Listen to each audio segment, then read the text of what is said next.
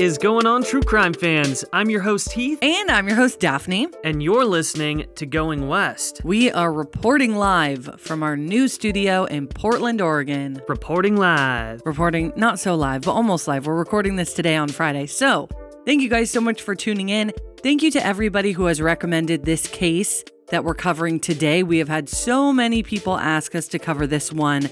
And cases like this just make me so mad because there are countless true crime cases that involve someone just like minding their own business on a run and they either go missing and or are murdered. And it has made me so scared to just get outside by myself and go on a walk. So I'm sure a lot of you guys agree. Yes, and this is just yet another one of those cases. And the details are extremely frustrating, as you guys will see.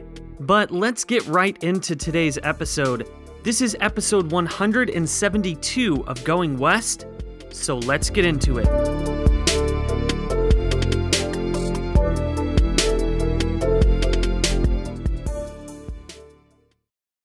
Amplify your career through training and development solutions specifically designed for federal government professionals. From courses to help you attain or retain certification, to individualized coaching services, to programs that hone your leadership skills and business acumen, Management Concepts optimizes your professional development. Online, in person, individually, or groups, it's training that's measurably better. Learn more at managementconcepts.com. That's managementconcepts.com.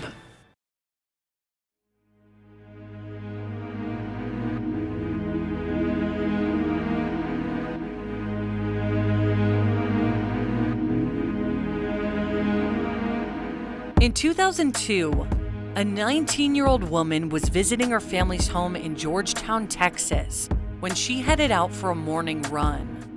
When she didn't return home, her family desperately reported her missing. But despite massive searches, numerous composite sketches, and even a gruesome confession, it's still unclear what exactly happened to her. This is the story of Rachel Cook.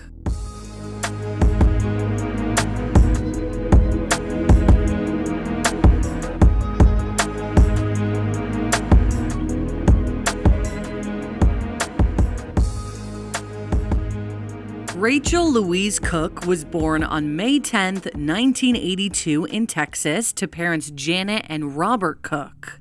She was raised with her younger sister Joanne in the city of Georgetown, which is a very quaint-looking historic city in central Texas, just about 30 miles or 50 kilometers north of Austin. She had incredibly supportive and loving parents. Her dad, Robert, was a software engineer for IBM, and her mom, Janet, was an art teacher in Georgetown. Rachel attended Georgetown High School, and there she was extremely well-liked. She was an accomplished runner there, and she participated in the cross-country team at her school because running was a big hobby of hers. And we'll get into that here in a bit. Rachel was also known to be very creative, even with her fashion choices, and probably especially with her fashion choices. Her friends said that she could pull off just about anything, and she was a total fashionista. And during her senior year, she competed to become Miss Georgetown, but she didn't end up winning, though that didn't really seem to bother her, and she just kind of chalked it up to a fun experience. So between this and her big interest in the fashion world, it's no surprise that after graduating in 2000, she decided to pursue a career in fashion. So interested in trying something new and kind of getting out of her hometown, Rachel headed off to San Diego, California to attend Mesa Junior College. After getting her general education out of the way in 2002, she planned to transfer to a college in Los Angeles, so, very close to San Diego, to study fashion. And she was super excited about that. But at the time this story takes place, she has not quite gotten there, as Heath will go into. In December of 2001, 19-year-old Rachel headed home to Georgetown with her boyfriend Greg West so that they could spend the holidays with her family during the college winter break. Greg was known to be a great guy for Rachel, and her family absolutely loved him.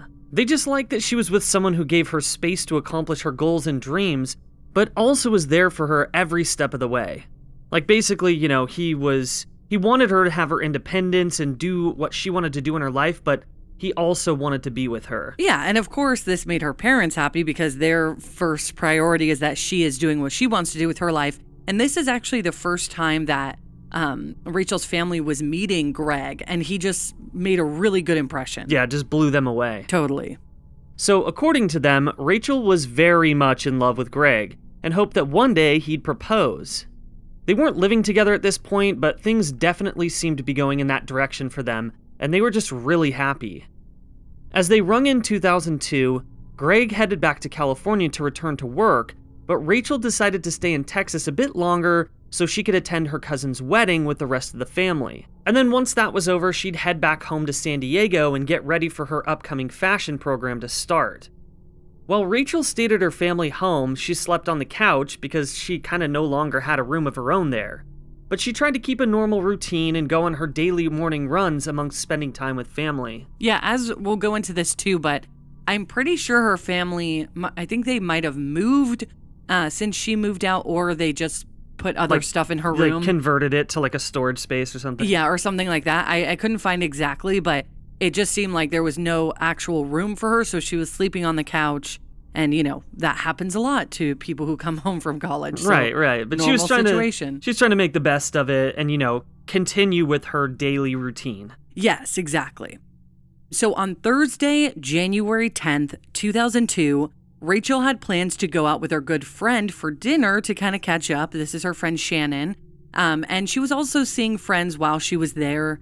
In Texas, of course, her old friends from school. And she was also picking up shifts from her old workplace, which was a restaurant called Wildfire. And although there wasn't a ton of room for her at her parents' house, they felt really good having Rachel home because they actually worried about her being a young woman in the big city of San Diego. So her being in their small hometown, close by to them, made them feel comfortable.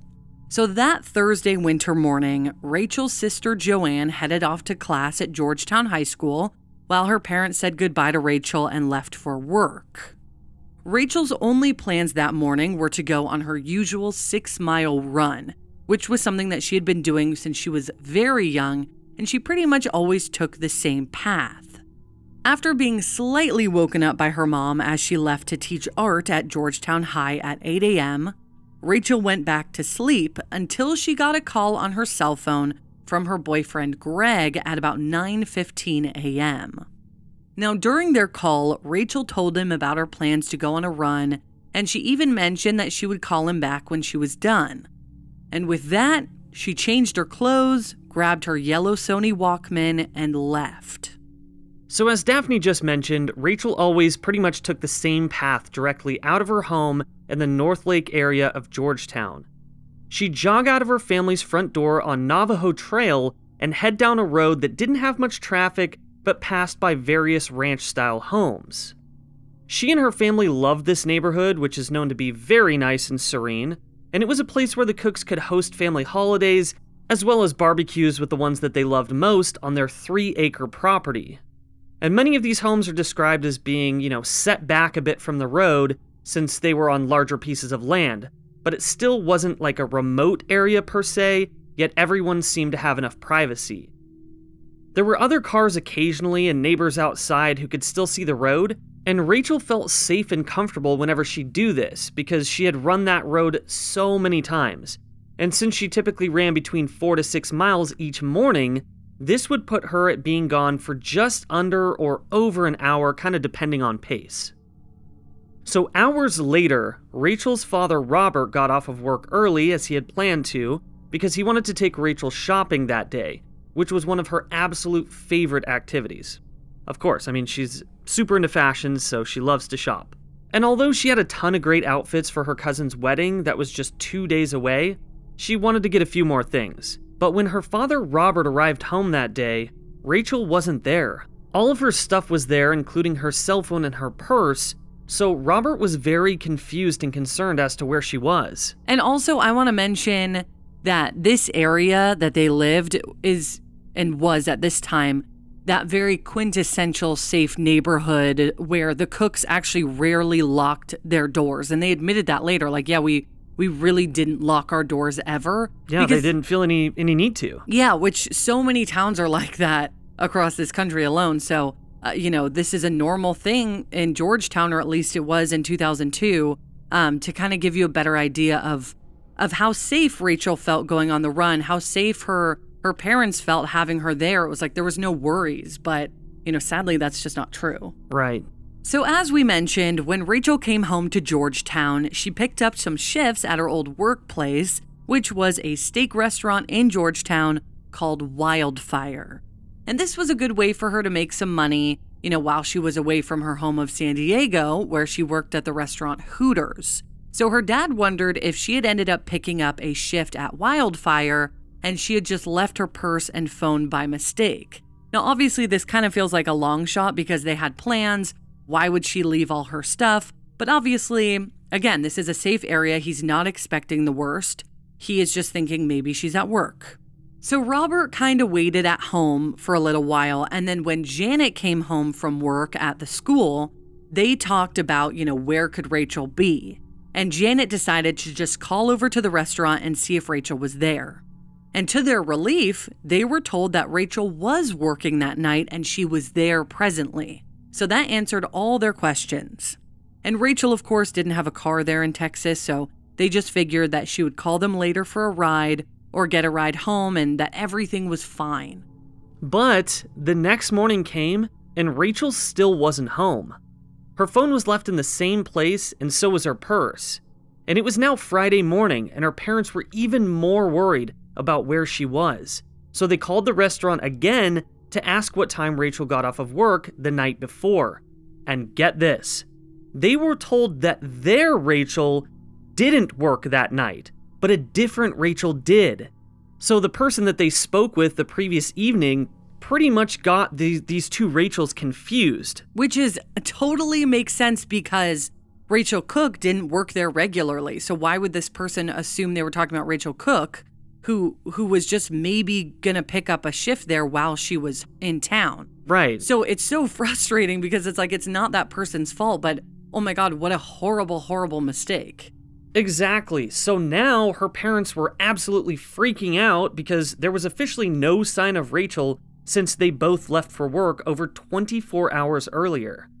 So at this point, they knew that something had to be very wrong, and they decided to look through her things to see if anything could point to any clues. Because at this point, they didn't even know the last thing that she did was go on a run. But when they noticed her running shoes, Walkman, and some other exercise clothing was missing, they had a feeling that that was the last thing that she concretely did. If you're looking for plump lips that last, you need to know about Juvederm lip fillers.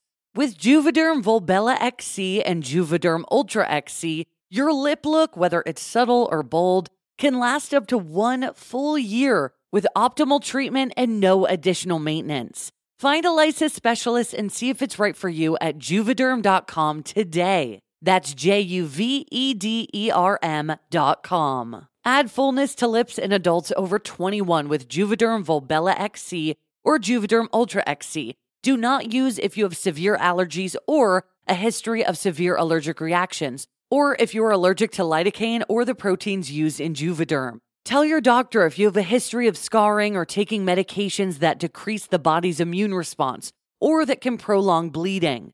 Common side effects include injection site redness, swelling, pain, tenderness, firmness, lumps, bumps, bruising, discoloration, or itching. As with all fillers, there's a rare risk of unintentional injection into a blood vessel, which can cause vision abnormalities, blindness, stroke, temporary scabs, or scarring. For full important safety information, just visit Juvederm.com. If you thought the only way to get a more defined jawline with natural-looking results was through surgery, think again. Juvederm Volux XC is a non-surgical injectable gel filler that improves moderate to severe loss of jawline definition and can help you achieve natural-looking results with little downtime. Even better, this improved definition lasts up to 1 year with optimal treatment. No maintenance required. Improve jawline definition for a smooth, sculpted look with Juvederm Volux XC. For important safety information and to find a licensed specialist, visit Juvederm.com. That's Juvederm.com. Not for people with severe allergic reactions, allergies to lidocaine, or the proteins used in Juvederm. Common side effects include injection site redness, swelling, pain, tenderness, firmness, lumps, bumps, bruising, discoloration, or itching.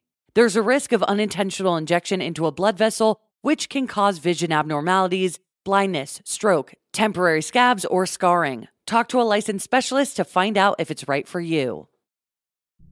So I know I keep harping that this is a safe area, but just to be clear, violent crime is not high in this area at all. Or at least, we're talking about 2002 here. I don't know how it is now. We're talking 2002 though. Violent crime is very low, and people are not typically abducted or murdered at all. So their initial thought was that Rachel may have been hit by a car while she was running. So Robert hopped in his own vehicle and started driving the route that he knew Rachel always ran to see if he could find any sign of her. But when he got back, he reported to Janet and Joanne that he didn't see anything. So with that, Janet called around to local hospitals as well as other people close to Rachel in the area, just hoping to get a sign of good news. But Rachel was nowhere. And Janet even went to a hospital to see if any unidentified women had been brought in, which is such a sad thing to think about, but there weren't any. So they headed down to the local police station, which is the Williamson County Sheriff's Office, and they reported their daughter missing and explained everything that had happened up to that point. But because this area is known to be safe, police felt that this was all some big misunderstanding and that Rachel was fine. Even though, she had been missing for over 24 hours. I just hate when this happens. Yeah. And, after all, she was 19 years old. She's independent. But still, just like every case we discuss on this show, her parents knew that something had happened. Especially because when they spoke to Rachel's best friend Shannon about the whole situation, she explained to the Cooks that she had dinner plans with Rachel for the night before, and she hadn't shown up. And this had been really alarming to Shannon because Rachel never bailed without calling. So she had been worried about where Rachel was. And she wasn't the only one.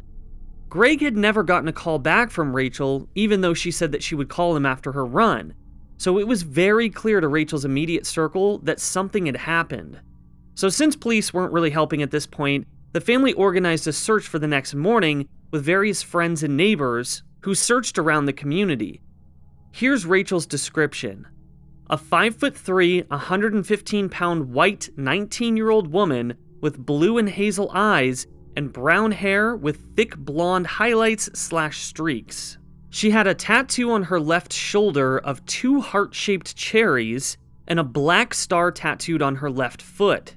She also had multiple piercings in her ears and one in her navel. She was wearing a gray running outfit with a green sports bra and running shoes. So this is who the neighbors were looking for.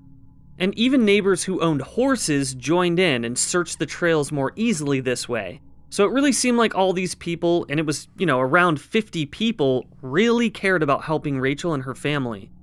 But to everyone's surprise, during this search, there was still no sign of Rachel. So luckily that afternoon, police joined in and began organizing their own search after realizing how serious the situation was. That Saturday went on and all Rachel's family could think about was her, meaning her cousin's wedding was the last thing on their minds. Which is so sad because the only reason that Rachel was still in Texas was for this cousin's wedding, and she didn't even make it to the wedding. So the following morning, which was Sunday, January 13th, 2002, the Texas Rangers joined the search for Rachel, and one of the first things they did was try to create a timeline in what happened to her. As we know, Rachel spoke to her boyfriend Greg on the phone at around 9:15 a.m. when she woke up for the day on Thursday, and she told him about her plans to go for a morning run. Although it's unclear exactly what time she would have left, we can imagine it was shortly after the call ended. And via cell phone records, police were able to conclude that Greg had called her from his phone in San Diego, so he was not a suspect in her disappearance. But he was very, very worried about her, so he flew right back to Texas to help look for her on that Sunday, just 2 days after she went missing. Still, of course, police wanted to interview him to see if he knew anything and even give him a polygraph, which he passed. During her run, there were a couple witnesses that saw Rachel. One of the Cook's neighbors that was just around 0.1 miles away from her house, so very close, had seen her. 2 people at that home had noticed her running past their house at about 10:45 a.m., an hour and a half after her call with Greg. Another witness was a man, and he saw Rachel that morning just up the street from her home, and he said that she was running. So 2 people saw her likely towards the end of her run, so close to her house, yet it didn't appear that she ever made it home. Texas EquuSearch was brought into the search, who's this really awesome search and rescue organization that helps a ton of missing persons cases throughout the entire country, and they spent about 2 weeks looking for Rachel Cook.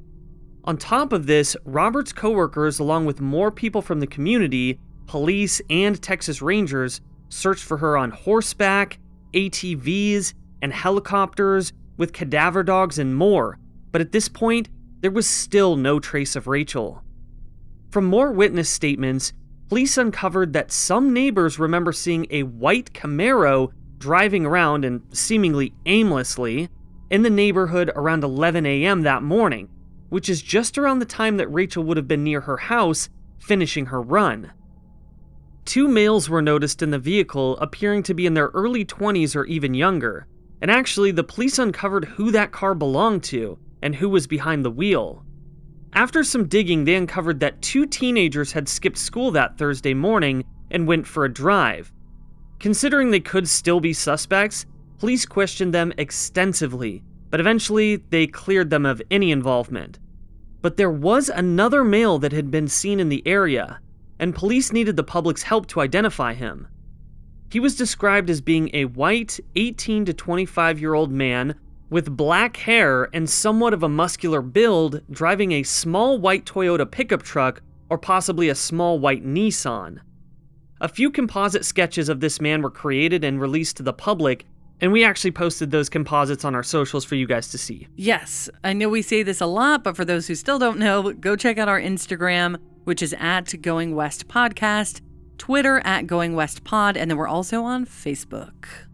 Within a month of Rachel's disappearance, a $50,000 reward had been collected from locals, and it was posted, hoping to bring some kind of movement in the case. A few months later, another composite sketch was created, and police also released that this man could have been driving a newer Camaro or potentially a Trans Am. Remember that. And they even had a pretty specific detail pertaining to one of these cars, that it had a blue and white stripe along both sides. So this particular person had been seen talking to a young woman in the very same area that Rachel had been running. Many tips came in about this man, as well as the ones that Heath had mentioned, but none of these tips led to answers regarding Rachel. So the searches dwindled down, but they never did for Rachel's family. When Robert could search during his time away from work, which was mostly on the weekends, he would just try to get anybody together that he could to help him look, and this went on for 9 months, until they kind of, had to throw in the towel because they had done absolutely everything they could in their power to find her, and they just couldn't.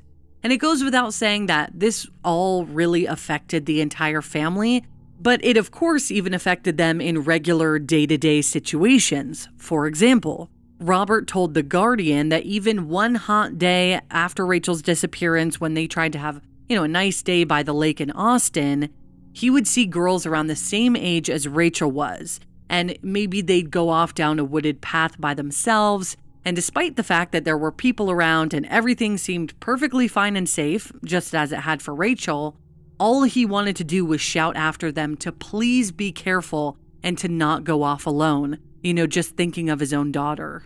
That's just so sad to think about, the fact that he can't even look at, girls the same age as his missing daughter without having some sort of fear for them. Oh, I know. And we'll talk about this later. I know we always say that we'll talk about this later, but we do go into more of his efforts. And her family is just amazing.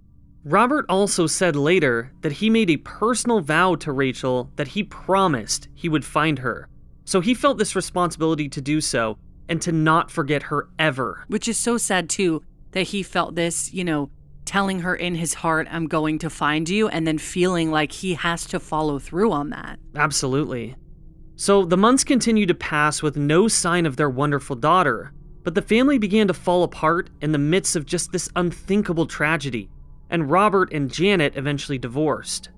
So it's pretty safe to say that the Cook family was incredibly defeated at this point by the lack of findings in this case.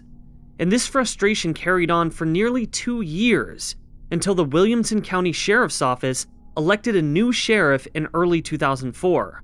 And this new sheriff took on Rachel's case into his own hands and established a task force to see if there was any new clues that could be uncovered.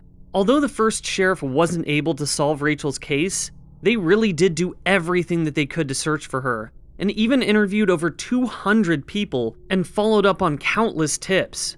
But the new task force wanted to double down and make sure that all the people interviewed and the hundreds of tips that had already been followed up on had been done so properly.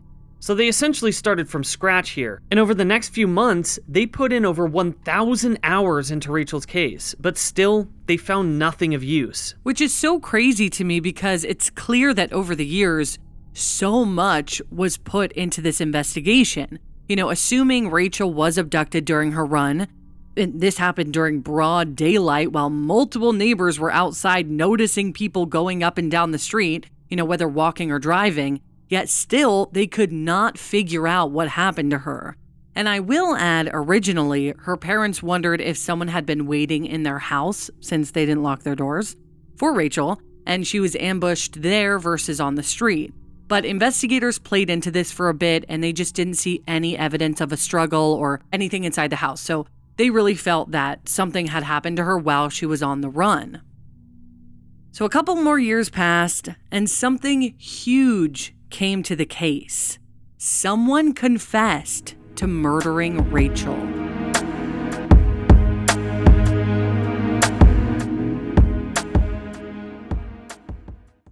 Looking to save on delivery? DashPass is your door to $0 delivery fees and more on DoorDash.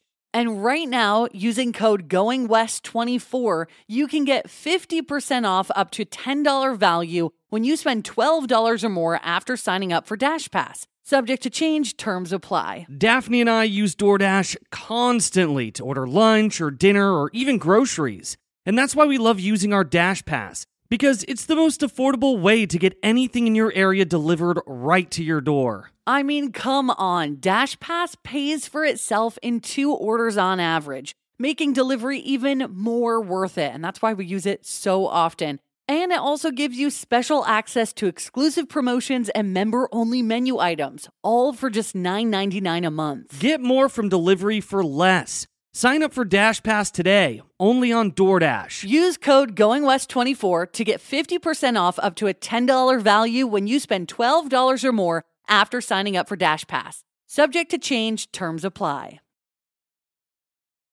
Amplify your career through training and development solutions specifically designed for federal government professionals. From courses to help you attain or retain certification, to individualized coaching services, to programs that hone your leadership skills and business acumen, Management Concepts optimizes your professional development. Online, in person, individually, or groups, it's training that's measurably better. Learn more at managementconcepts.com. That's managementconcepts.com.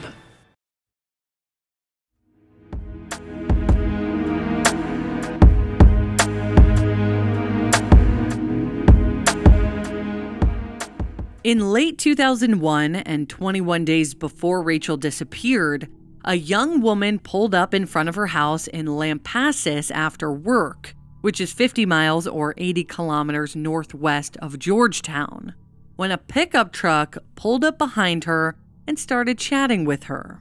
But things escalated quite quickly, and he grabbed her right there in the street. She ended up being able to get out of his grasp, and she sprinted into her house. And since she got away, the man fled himself. Now, this man that we're talking about is 27-year-old Michael Keith Moore. He wasn't initially caught for this, but the woman did get a good description of him, and it would pay off later. But first, let's talk about Michael. Michael Keith Moore had been in trouble with the law since the age of 13. He was a high school dropout, and although he sat at an average intelligence level, he was very cocky, arrogant, and just had no remorse. I mean, like a true piece of shit in our opinion. But we're not even to the super frustrating part yet. So Michael liked toying with people, especially the police. He was apparently the guy that would leave breadcrumbs for a crime that he committed and then become enraged when he was suspected of it. When he wasn't in jail or prison, he worked as a fireplace installer, a furniture mover, and a janitor. And it always freaks me out when I learn that people like Michael Keith Moore had regular jobs like going into people's house to install a fireplace or move their furniture, you know? Oh, yeah. Knowing that really bad people do those jobs and that take place inside your home. Yeah, exactly. Like they could be in anybody's home at any time doing some sort of like odd job. Yeah, very scary.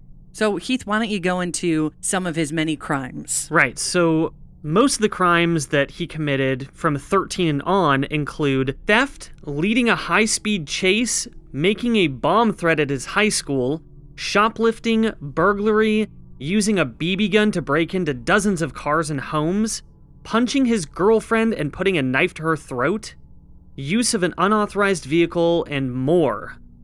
His father had this to say about him. He has no guilt on anything he does. He never has. And he can stand in front of you and lie to you, and you can't tell whether he's telling the truth or he's lying. Which is terrifying. Yeah, so he's just like the fucking worst. And this is coming from his own father. Exactly.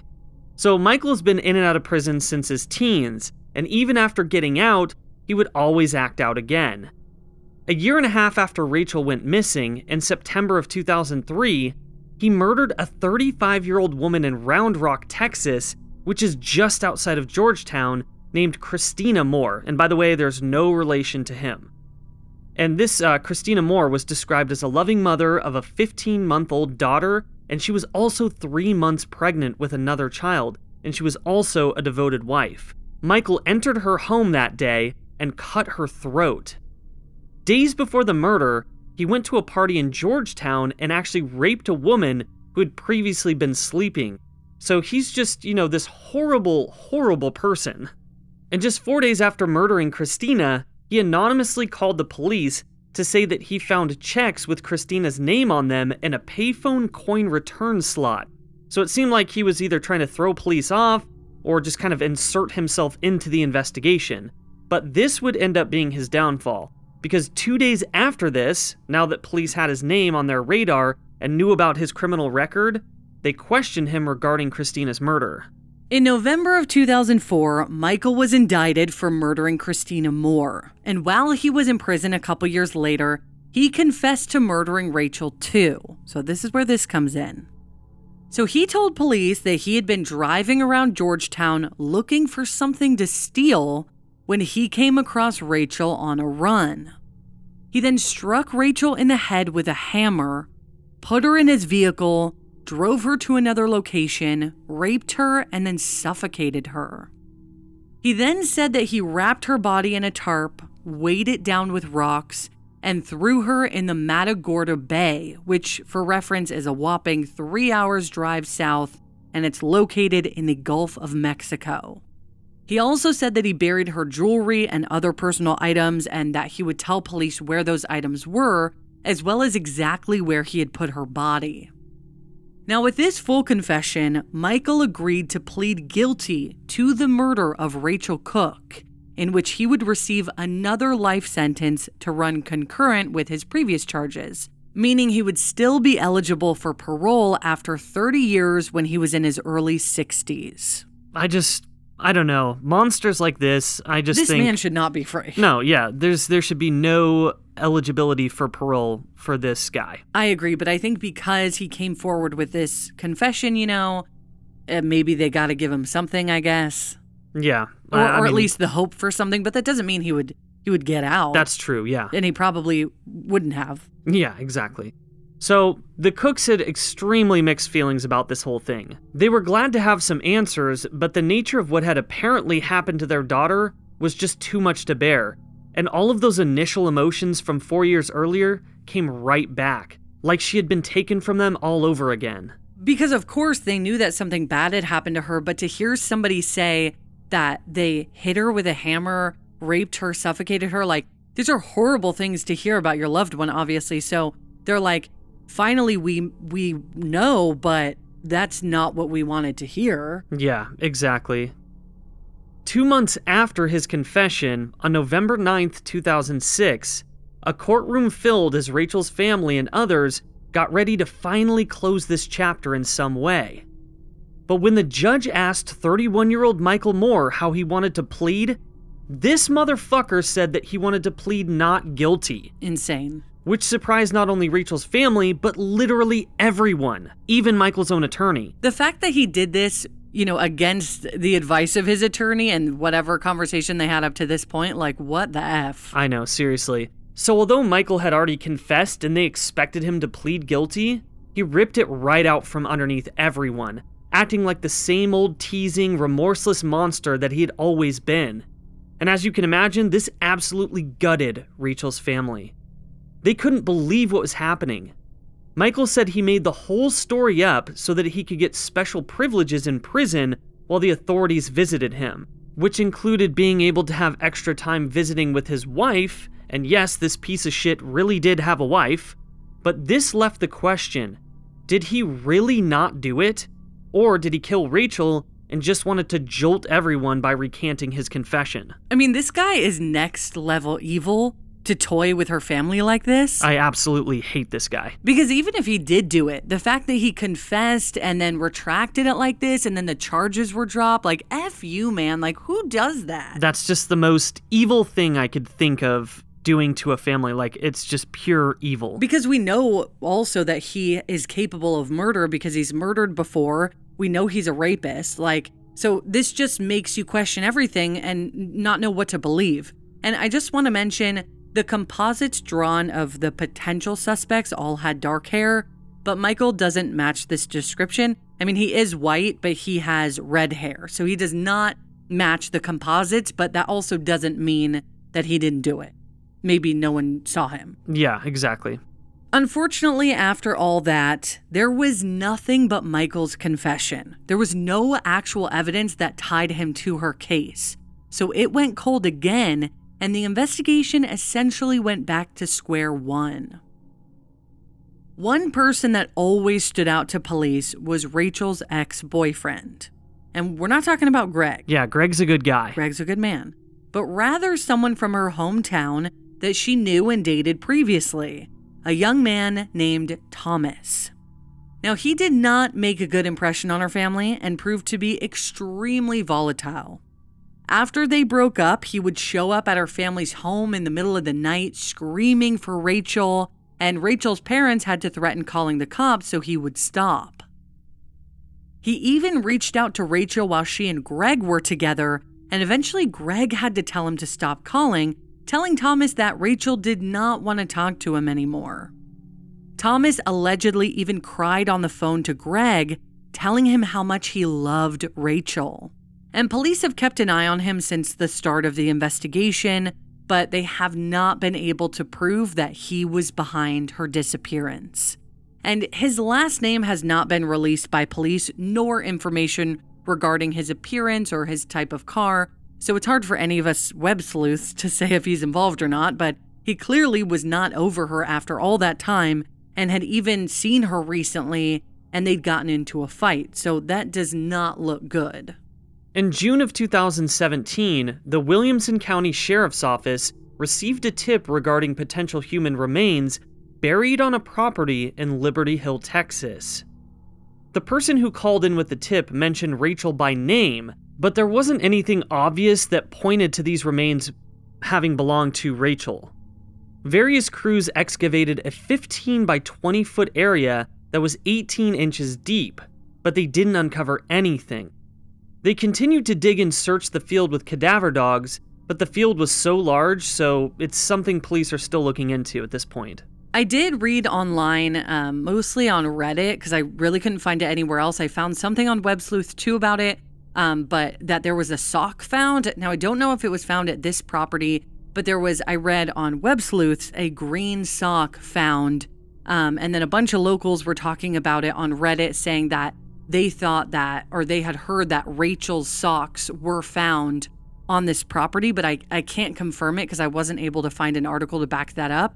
It doesn't seem police are officially releasing that information, so I just wanted to mention it briefly. But this is just something that's out there on the web. Yes.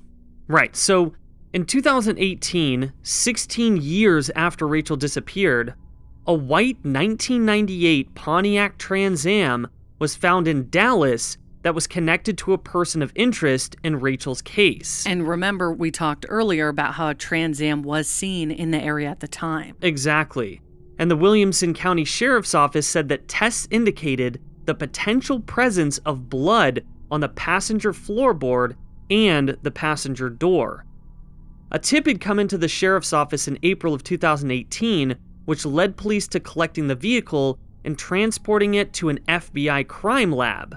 But sadly, there was no official update as to whether or not it was blood, and if so, whose it was. And also, sorry to keep interjecting on you, Heath. No, it's good. But someone on Reddit pointed out that the car appears to have been taken from a project garage or junkyard because the engine and the front end of the car are missing.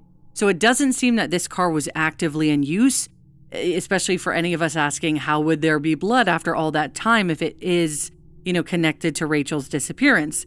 But also, we don't know how much blood or if it even was blood.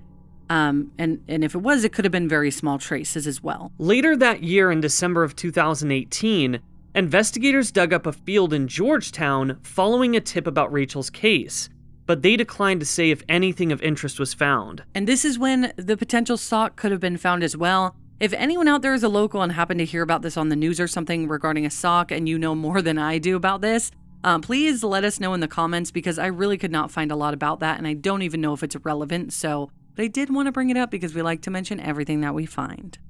So, in January of 2021, so just over a year ago, the Williamson County Sheriff's Office announced that they were looking for a man who may know something about Rachel's case, saying, quote, "After investigating over 2,000 tips and eliminating numerous individuals suspected to have been involved with Rachel's disappearance, we are looking for a subject that was living in the Georgetown area in 2002 and has traveled to multiple cities throughout the state of Texas." End quote. Now, this really doesn't tell us or the public anything about this person, but police also said that the man is known to have been an acquaintance of Rachel's and is believed to have been in the horse and cattle industry. To this day, Rachel Cook's remains have not been identified, but it's heavily presumed that she is deceased.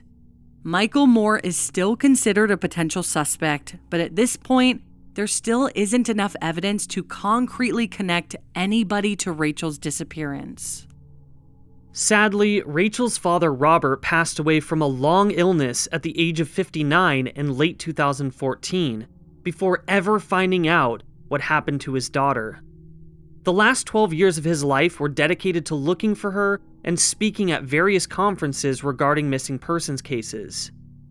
The FBI is offering a $50,000 reward for any information that would lead to Rachel's location, and the Cook family is doubling that, making the total reward $100,000. So if you have any information regarding Rachel Cook's disappearance or death, please call the Williamson County Cold Case Tip Line at 512-943-5204.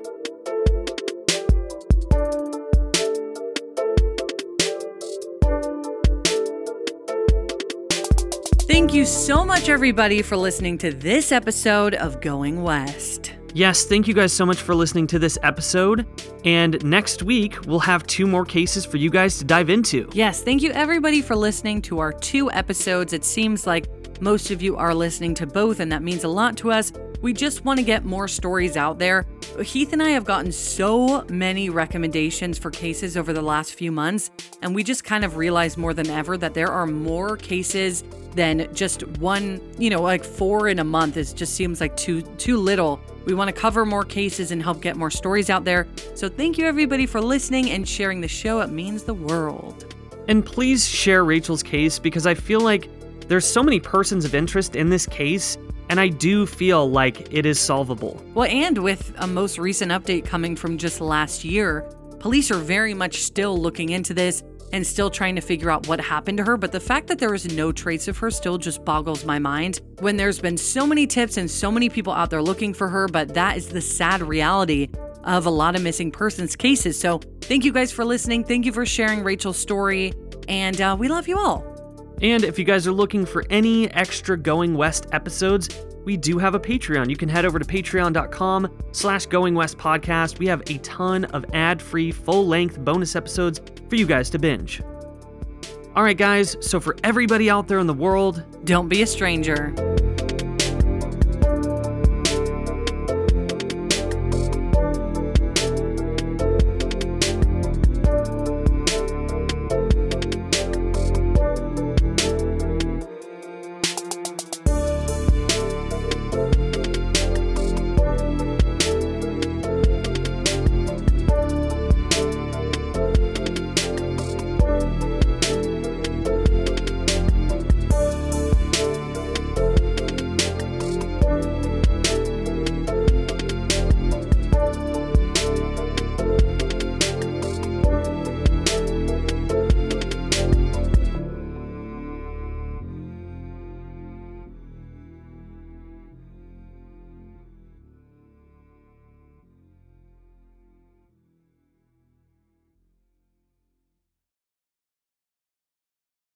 What's the easiest choice you can make? Window instead of middle seat? Picking a vendor who sends a great gift basket? Outsourcing business tasks you hate? What about selling with Shopify?